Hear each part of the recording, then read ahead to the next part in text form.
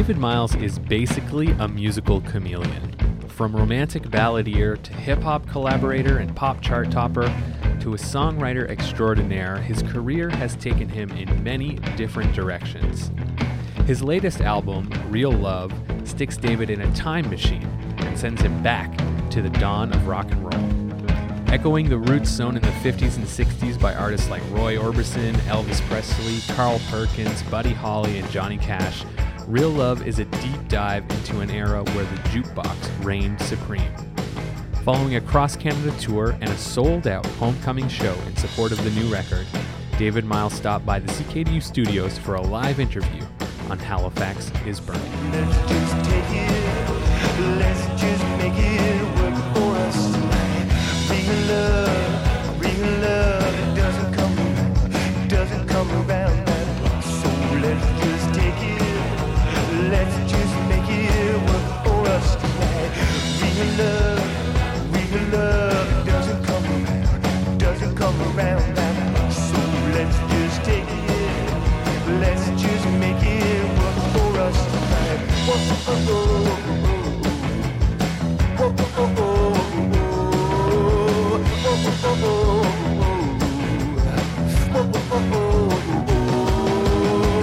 Everybody here is living in a dream.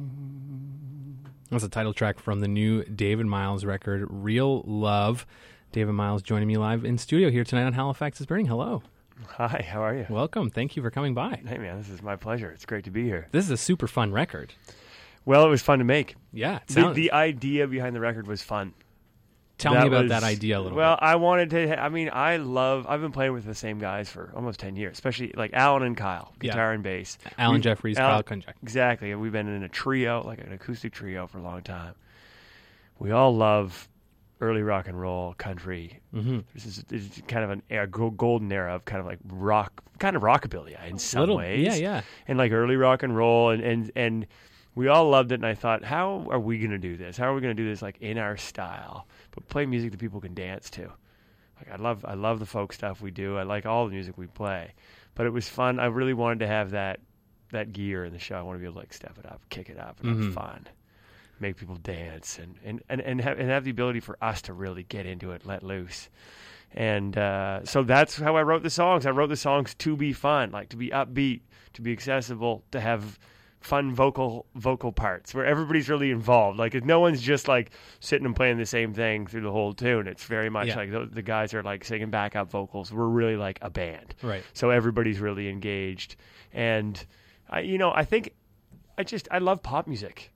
I love the way pop music builds. And so even though it was like kind of throwback, the energy's kind of throwback, I kind of wanted it to be modern in that the way the songs are kind of structured are all about, different parts and pre-choruses and choruses that really stand out, and fun that way too, fun where there's big changes and big moments in the song. Yeah, well, you're certainly no stranger to the landscape of pop music, with the songs you worked on with Class, the big summer hits. And it got me interested in it. I was always like a jazz guy. Like honestly, that's what I listened to jazz growing up and like classical music. Then I got into like songs. You know what I mean? But it wasn't until like I was like 18 that I listened to songs, other than like the pop songs when I was a kid. Right. But like 3-minute songs didn't really exist, and I listened to kind of like Willie Nelson, and then got into some other kind of guitar singers type thing, Paul Simon, James Taylor, those guys. But it's just been kind of working through Classified, and obviously in developing my own songwriting that I've just become really fascinated with the power of a great 3.5-minute song. Yeah. The concise, nicely tight written song. And so I wanted to do that. I wanted the songs to be like that. I wanted them to move. I didn't necessarily, I didn't want it all to be throwback, and I didn't want to just, I can write ballads like all day long. I love ballads, but I wanted to kind of keep the ballads on this one, just keep them just like 2. Yeah, sure. Were you using some influences, like were there key, you're talking about early rock and roll, there's certainly some Elvis vibes going on this, there's certainly some Roy Orbison stuff happening. That's exactly where I'm at. It's basically like Al Jeffries and I went to Nashville a couple of years, and we went to RCA Studio B, which is where they all recorded. Amazing. And kind of you go into the room and they play all this stuff that was recorded there, and I was like, whoa, I just love basically like all of this music. I love the way it sounds. I love the way it's recorded. And Don Gibson was another guy who recorded there, and I love Don Gibson. He wrote like "Oh Lonesome Me" and "Sea of Heartbreak" and "I Can't Stop Loving You" and "Sweet Dreams." All these big country hits. But he had this low voice, but the band rocked, and so that's kind of what I was trying to get at. Is like this, where there's still a bit of like croon, there's still a bit of like singing. It's not yell singing. It's like low. It's actually kind of like dramatic. But then the drums are kind of pumping. There's still this like rock and roll energy. That's kind of what I was searching for. And the influence of those guys, I felt like that's what they did. Roy Orbison's like a real singer, but the band is starting to kind of like, it's that era where people are starting to plug in. Things are starting to distort. The drummers are starting to play pretty loud. It's not jazz. Yeah. It's not country. It's something new. It's something new. And so that's kind of what I was trying to get into, and I came about it in a number of, through a bunch of different influences, but those were the big ones for me. So when you're approaching the writing of this album, knowing in your head that you are trying to write for the members of your band in addition to yourself, are you approaching the songwriting process differently because of that? Yeah, I was. I think I was really thinking about how, I was thinking about songs that I knew were going to work, I mean, one thing I think that because Al is such a great country player. Oh, amazing. He's such a great, he's world class. It's unbelievable to hear him work in that world. And I basically really wanted to write songs that were less R&B influenced, which is what I had done a lot before, and more country influenced. That was kind of the lean on this record. Mm-hmm. You know what I'm saying? And a lot of that was because I felt like we did it well as a band. It's the stuff we sing well. And it's the stuff that Al just can lay down. Yeah. And I got really into it. I just started listening to Willie's Roadhouse nonstop on Sirius Satellite. It was like this. It's what we listen to on the road. Yeah. And we have for 5 years. And it just felt like people weren't doing it as much. And it felt like, so I definitely wrote with that in mind. I wrote with kind of almost an image of what the record was going to look like. You know what I mean? It was, in terms I mean, aesthetically, it's outstanding. The cover alone really kind of immediately you're thrown back to a different place. The cover was a total home run. Yeah. The cover was a total home run. That's Matt Dunlap. I mean, he's just amazing, and I've worked with him for 10 years. He's a huge part of the team. Yeah. And he and I nerd out about this stuff for months, dude. I'm sending him pictures of clothing and pictures of Elvis and whatever. We're going deep. And then I went to California with Dan Ledwell, who produced the record. Mm-hmm. And we had this art retreat, basically. The four of us went to Palm Springs, and it was the most luxurious. I came back and I was like, I can't believe I get to do this. It's not like we were spending big money and going crazy, but I went to LA with Dan Ledwell and Matt Dunlap, two of my favorite people, most creative people I know in California, and literally we just got to mess around for 4 or 5 days in the desert at Matt's place in LA, in all these different environments, and just be creative. We made videos, we did the artwork for the album. We ended up getting tons of stuff done, but the aesthetic of everything really, it all tied together. My dad used to direct these musicals. That's what he directed high school musicals. Right. And there was a point at which I just started to see this as something bigger than just you know what I mean? Where I was like, I want this to be a full presentation. Mm-hmm. I want it to have a look. I want it to have a vibe. I want it to almost be, I want it to be dramatic in a way that a regular CD kind of isn't. Right. Yeah. And so I don't know if it worked or not, but it was fun. Is that that approach? You seem to be the kind of artist who kind of comes, never loses sight of, who David Miles is, but you kind of come in and out of different genres, different influences, different things like this. So is this a process you go through with every record? A little bit. Yeah. This one I went probably a little bit.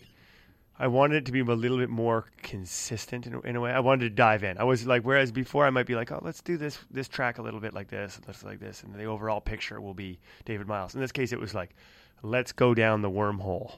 Right. Do you know what I'm saying? Let's go deep into this aesthetic. Mm-hmm. Let's give it a vibe and mark it. And so it might hit people a bit weird the first time they hear it, but then they're going to get into it and realize that this is a consistent sound, and it is fresh in a kind of a funny way. And so that's what I think is a little different. I mean, I think when I do definitely jump around, and I do, especially when the art comes in, I I think about it for months, and I think about the clothes, and I just at some point I'm like, you know what, the whole thing is what I love. Right. I love the whole thing. Yeah. And if there's one thing, if like I am anything as an artist, it's just probably someone who loves making records, loves making music, and so I do jump around genres a ton. But I think hopefully if there's one thing that's consistent, it's that I'm not faking it. I'm Yeah. at least my enthusiasm is never faked. Right. You know what I mean? It's like I don't do anything I don't want to do. And so even though it changes, I go way down. I get right into whatever. So when I was with Luke, I'm like, I go right down whatever it is we're in. And then if we're doing bluegrass, it's that. And so that's what keeps me going. Yeah. That's what keeps it exciting for me. I love it. When you were approaching the album, making this record with Dan Ledwell, I think Dan's style is particularly lush, and I think he has kind of like this stamp. This record doesn't necessarily have that stamp, but I'm wondering if that was a thrill for him to kind of be like, "Yep, I'm in it with you." Like, did you have that conversation before you made the record of, we're going down this hole, and you're coming with me? Yeah, for sure. Because there was a part of me that was like, should we do these songs? Like, we're going to do an acoustic version of this album next week. We're going to record the songs as a trio, which is, 'cause that's how we play. Like, so we're going to sit in a circle and just do it all live, basically. And there was a point at which I was like, well, maybe we should do it like that. Maybe we should just keep it acoustic, so we're not totally jumping down the wormhole. Right. And then, but it was Dan. Dan was like, no, let's go. Let's do this. And I think what happened, what was really cool, is he wasn't playing all the instruments. Like, a lot of the times in some of the projects he worked, not in a bad way, but Dan is so proficient in so many instruments. And super versatile. And he's got great ideas that he can get in there and be like playing everything, basically. And in this case, because we came as a band a bit, he kind of just like let us rip a bit and then walked around. His production, which was super vital, was actually just kind of sitting back, watching us play, and then turning up all our guitar amps and making them distort. And we were all way too soft. He's like, if this is going to be a rock and roll record, right, let's make it rock and roll. He's the one who was like, let's give it some bite. Let's distort things a little bit. Let's make the vocal really like, let's put it in that place. Let's give it some slap. Let's make it like 1950 style. Like, really go for it. Mm-hmm. And all of a sudden, he created this universe in our headphones when we were recording that just put us in. We knew what the record was going to sound like then. Yeah. Do you know what I mean? The atmosphere was already created. He's like, starts distorting stuff, gets stuff rocking, and then all of a sudden, everybody's playing to that sound. And the huge part is the drums. Like, almost the whole record goes go go go go go go. Yeah, there's such a drive, like kind of train, like it's not hi hats. It's not. No, it's a lot of snare stuff. Yeah, that doesn't happen on the record. It does not happen. Everything is between the snare or the toms. Most of it's toms. Most of it's just like boom boom boom boom boom yeah, boom right. boom boom boom. And once we got that, it's a weird thing, but that was like a big aesthetic through the whole record. And again, those were the things that I kind of felt like, oh, this is fresh. Yeah, this is different. Like, it's not what I expect, and so. And it gives it this real kind of weird, dark energy. And I think that all of that stuff is the stuff that Dan really facilitated.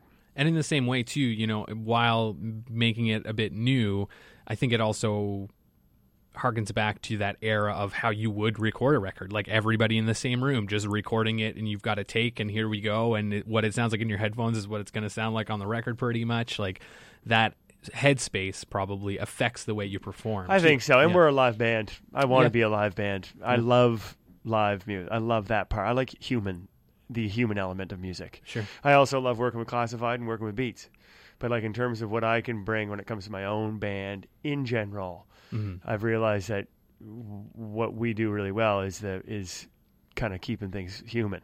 You know what I mean? We're people who've played a ton together. We practice. I like practicing. I like trying to sing in tune all the time. I like trying to be a good singer. Sure. And without any, and so that part's still exciting to me. So I love writing songs. There's the other thing that happens is that when you write a song and you can play it live, you do a lot of your troubleshooting while you're playing it. Right. You can feel where a pre-chorus isn't working when you're playing it live. If you're doing it track style on a computer where everything's broken up into 8 bars and you have your pre-chorus, you can produce the heck out of your pre-chorus just to try to make it work when really It's a problem with the pre-chorus. Yeah, maybe not it's a problem not the, with like how many drums you put on exactly. It's not the instrumentation, maybe it's just the part. Exactly. Yeah. And so sometimes when you work through things live, I love that part of it because you work through a lot of the problems, the songwriting problems, which are always the most essential of the problems. Yeah. Just to go back to the drums, that was kind of the first thing I noticed on the first track. It's like while I was listening to this song Night and Day, the drums really struck me. So I really want to play that one. Is there anything you can tell us about this song that we might not know yet? This is the first one I wrote. This is probably, I think, one of the first ones I wrote. I wrote it without a guitar, which was funny. I was like sitting in the backyard, and I was just like, I got that. I almost wrote like most of it. It was weird. Like I had the first ding ding ding ding ding ding ding ding ding ding ding ding ding ding ding. I had this kind of idea, and then I was like, okay, well then we'll switch. And then I had the idea for the verse and the chorus almost without a guitar, and then I put it backwards and started realizing how to play it. Mm-hmm. But I kind of saw it as, I love big band stuff too, where it's like night and day, I can't seem to find a way. Again, I'm thinking about like the show and how it's going to affect people. Too, yeah. Totally, how I can like involve as many musicians as possible. And so, yeah, and the thing about the drums is that so there's the toms. The other thing, that the secret of this record is that there are actually 2 cups on a board that Josh played on almost every track, which is what we call the clippity. And it literally goes kick, and it sounds like a horse, and it's not. It's high. It's almost like a bongo. It sounds like. Well, I think he did it on the bongos, and then he did it on this. Like he found 2, because we were like, really, what we're going for is a horse. So let's get like the most horse sounding thing ever. And he got 2 cups on a board, and almost on like 7 of the tracks, deep in the background is a track that just goes. It's like that Monty Python sketch where he's just like walking around. Yeah, totally. That's basically exactly what I was thinking, man. Yeah, exactly what I was thinking. That's awesome. Well, let's see if we can pick it out here on this song. We're chatting tonight here on Halifax is Burning with David Miles. His new album is called Real Love, and this is the song that kicks off the album. This is called Night and Day.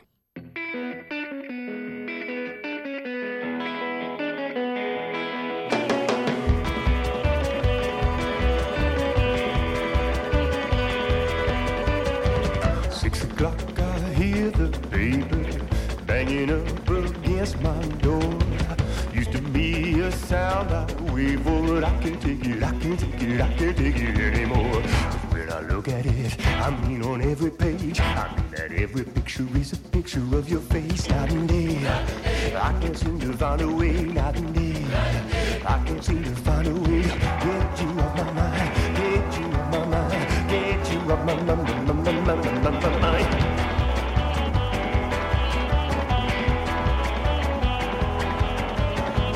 Turn the radio up in the morning, just turn my blues around. Some change here without warning, there's only one sound. Sound of a kick drum, 4 on the floor. You don't need to know how to sing anymore. The sound of your voice, the sound of your laugh. Very excited to have David Miles here in the studio tonight on Halifax is Burning. When you are prepping to go out on the road, you guys play with the band you're a pretty solid unit now. Are you, in light of, presenting a new kind of vision for this album and this show, are you rehearsing that show? Like, is this a more like old school kind of show? Yeah, like it was different. It was different for sure. I mean, especially because even though we've played electrics a lot, we haven't done that many shows with drums and electrics. You know what I'm saying? Like, especially on the road, like doing a full album where that's the sound. Yeah. Because again, so much of the touring we've done is Alan playing acoustic guitar, Kyle Konjak playing upper bass, and me playing acoustic guitar, and us singing together. Yeah. So even though the records varied, even when we're playing the classified stuff, the way we present it live is like acoustic, chill, broken down. And with this tour, we were like, no, we want to perform this kind of like the record sounds. So we're going to bring a drummer, and we are going to like have amps, and we're going to turn up, and we're going to rock it a bit. So it did require some thinking about. Sure. For sure. It definitely had it. The show had needed a different kind of arc than the show had before. Where it was just the trio and it was acoustic. Now we had I knew I was going to have to do an acoustic section, but it was going to start electric, and it was going to start in this 1950s world and then move through some of the classified, because I still want to play some of the songs people know from the radio and Yeah, everything yeah. else. So how do I perform those in a way that work? So we kind of reinterpreted some of that stuff Right, in this style? in this style. Cool. And then, and so, but yeah, there was a lot of practicing, especially with drummers. I mean, drummers, when you're so used to playing without one, it takes a while. Yeah. And so we were lucky because Mike Bellier came out for kind of a good portion of the tour, and then Josh Van Tassel, who plays on the record, came out for the majority of the tour. And both of them are awesome. Yeah. It was really about me getting used to drums. Right. Kind of in the trio format, I'm the drummer. Yeah, you're kind of providing that rhythm, right? So it's when we don't have when you it takes me a long time to get used to being like, okay, the drummer's in charge of that world right now. I can lean back a little bit. And did you? Like, Oh yeah, no, I you're think just we got like, pretty "Yo, good. I I'm- think I'm we going got out pretty there good. now." I think we got good as like that was a big step for us. Was like we became a good 4-piece electric band. A lot of the times when we do it before, it would always work, but I felt like we're really not the same way that we're strong as an acoustic trio. We just done so much work. I was like, oh man, we're cooking like that. At least it feels really good. 'Cause we just put so many hours in. Every time we went out as an electric band, I was like, it feels good, but I see a lot of electric bands that are just way, way better now. And a lot of it was because of me. Right. And so now I've kind of learned how to play with drums, and now I kind of learned where I need my guitar and how to play the electric in a real way and get involved and, you know what I mean, like really make it my own instrument. Did you feel like this allowed you the opportunity to be more of like, especially in the vein of this stuff, like more of like a rock and roll front man a little bit? Did you free yourself up? Big time. You can't not. Yeah. You can't not. I mean, you're playing electric guitar, man. Like you can't, like all of a sudden your stance just like naturally widens. Yeah, There's right. like certain physical things that happen when you have a heavy guitar on that you kind of like, and you crank You're it up. bracing for it. You got it. It's a more intense experience, Yeah, and I totally. love it. I do love it. Like I got really into. I realized like after it wasn't going to work if I kept my guitar quiet. For instance, like I just needed my guitar kind of loud. I need to play it kind of quietly sometimes, but I need the guitar to be actually fairly loud. Right. And I think all of us kind of got used to that. We all had to go into that world, figure out the right. We're not a loud band in any case, but just find out what the right volume is for us to make this show really work. And the tour helped tons. Right. Tons, man. I mean, just before the tour, I would say the biggest test was right before the tour. We did this film festival gig at the Marquee. Yeah. And that was like a dance show. And I knew it was going to be an hour and a half at least with no ballads. And this is like, I play ballads. Yeah. You know, I tell stories and I play ballads. So it was a new challenge. Yeah. But I was like, I think this is the kind of music that's going to work for us. We're going to be able to play for a long time. We're going to be able to like extend the songs, put some long solos in it, make people dance, become a party band. And it totally worked. It was the most fun. Really, the experiment was like, can we be a good dance band? Yeah. Can the David Miles Band be a good dance band? And I think we made it. I think we're a good dance band now. Virtual chameleon. This That's. guy I here. just want to be able to like, get thrown into different situations and Yeah. succeed. Yeah. And so I want to be able to have a show that's versatile enough and be a musician that's versatile enough that can get thrown into a bar at midnight and won't get eaten alive, and then Yeah. also do like a thing at the Rebecca Cohn, you know what I mean, Sure. and make it and do like a quiet, classy thing. So speaking of quiet, classy things, you are heading back to New Brunswick to do the series of shows that you've been doing. How long have you been doing these shows now? This is our 8th year. Goodness, 8th year. It's called Yeah. Singing for Supper, and you go and perform these shows, and the proceeds go to the local food banks, correct? Yeah, Yeah. a simple but beautiful concept. And it's like in the malls. Talk about throwing yourself into something and trying not to like get eaten alive. Like honestly, when we first started doing this, it was painful, man. Setting up our own PA in the food courts of malls of New Brunswick, Yeah. and just starting to sing for an hour. And we played in Grand Falls, and there were 2 people there. Oh, no. 2 people, and we played for like an hour and a half. You know, it was so painful. But to see this thing grow has been unreal.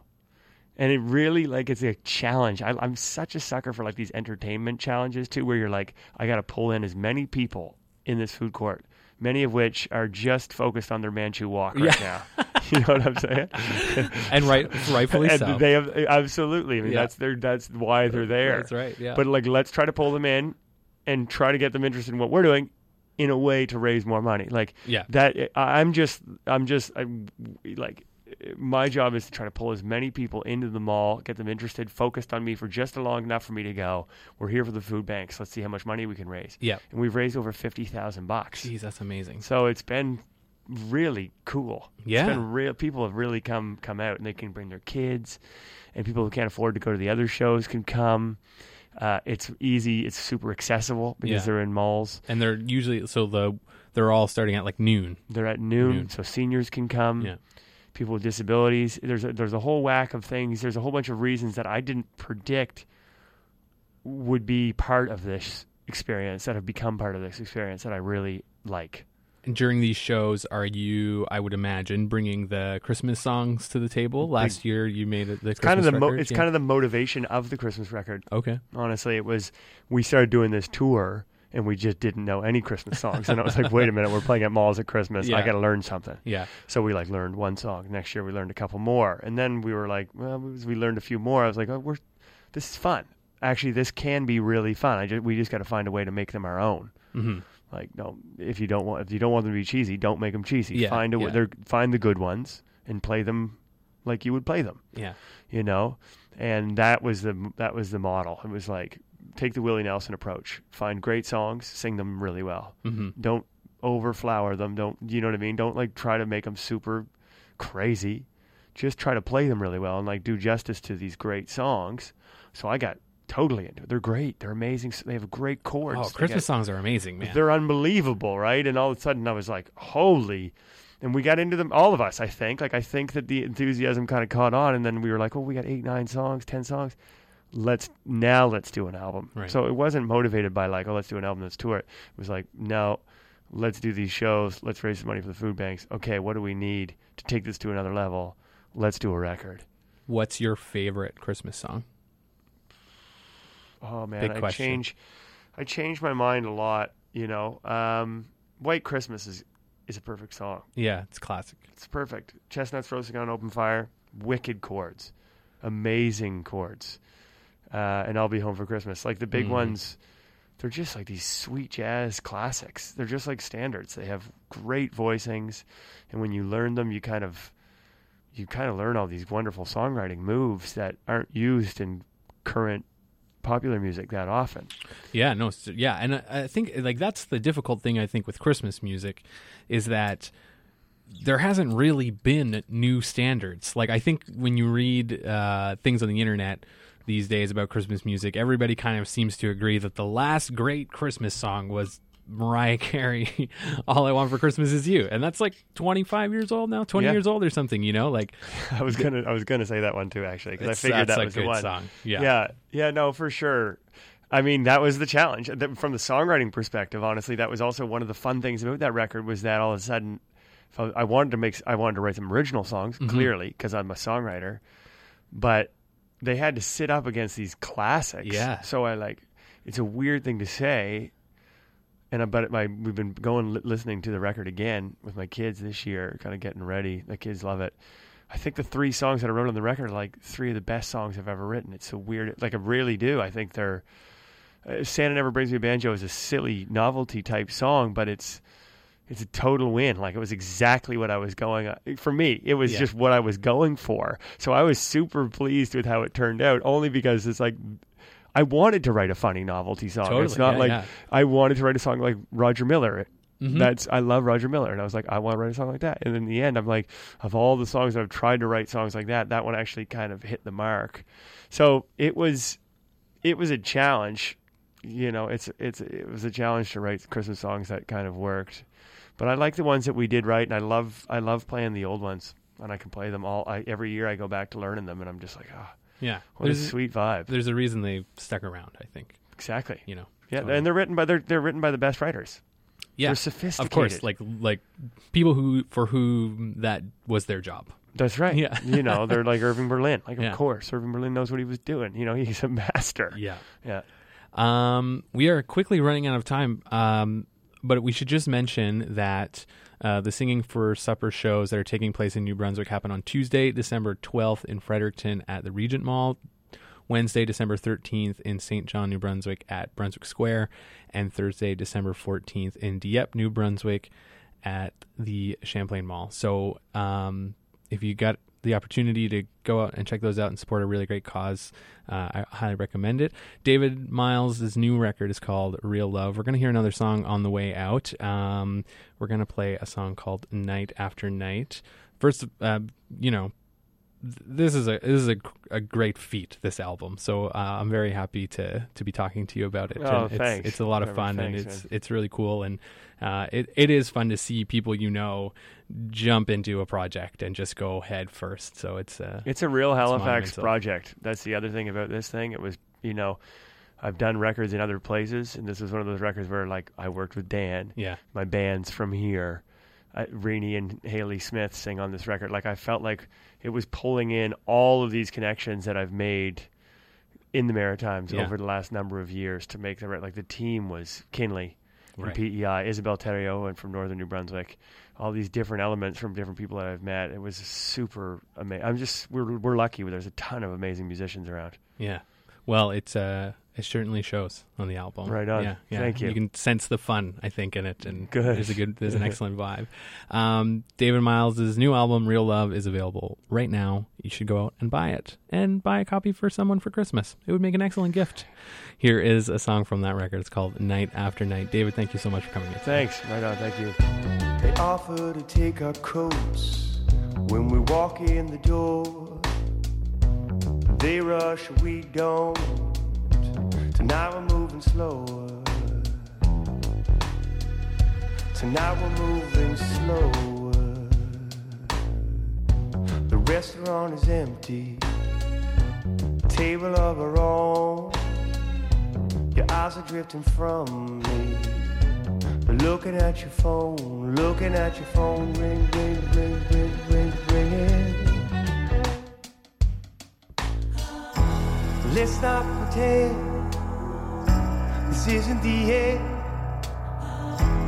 Let's not pretend that he's just a friend. Let's call it night after night, day after day. You leave the room, so I don't hear what you say. But I know who he is, and I know what he does, and I know what he means to you.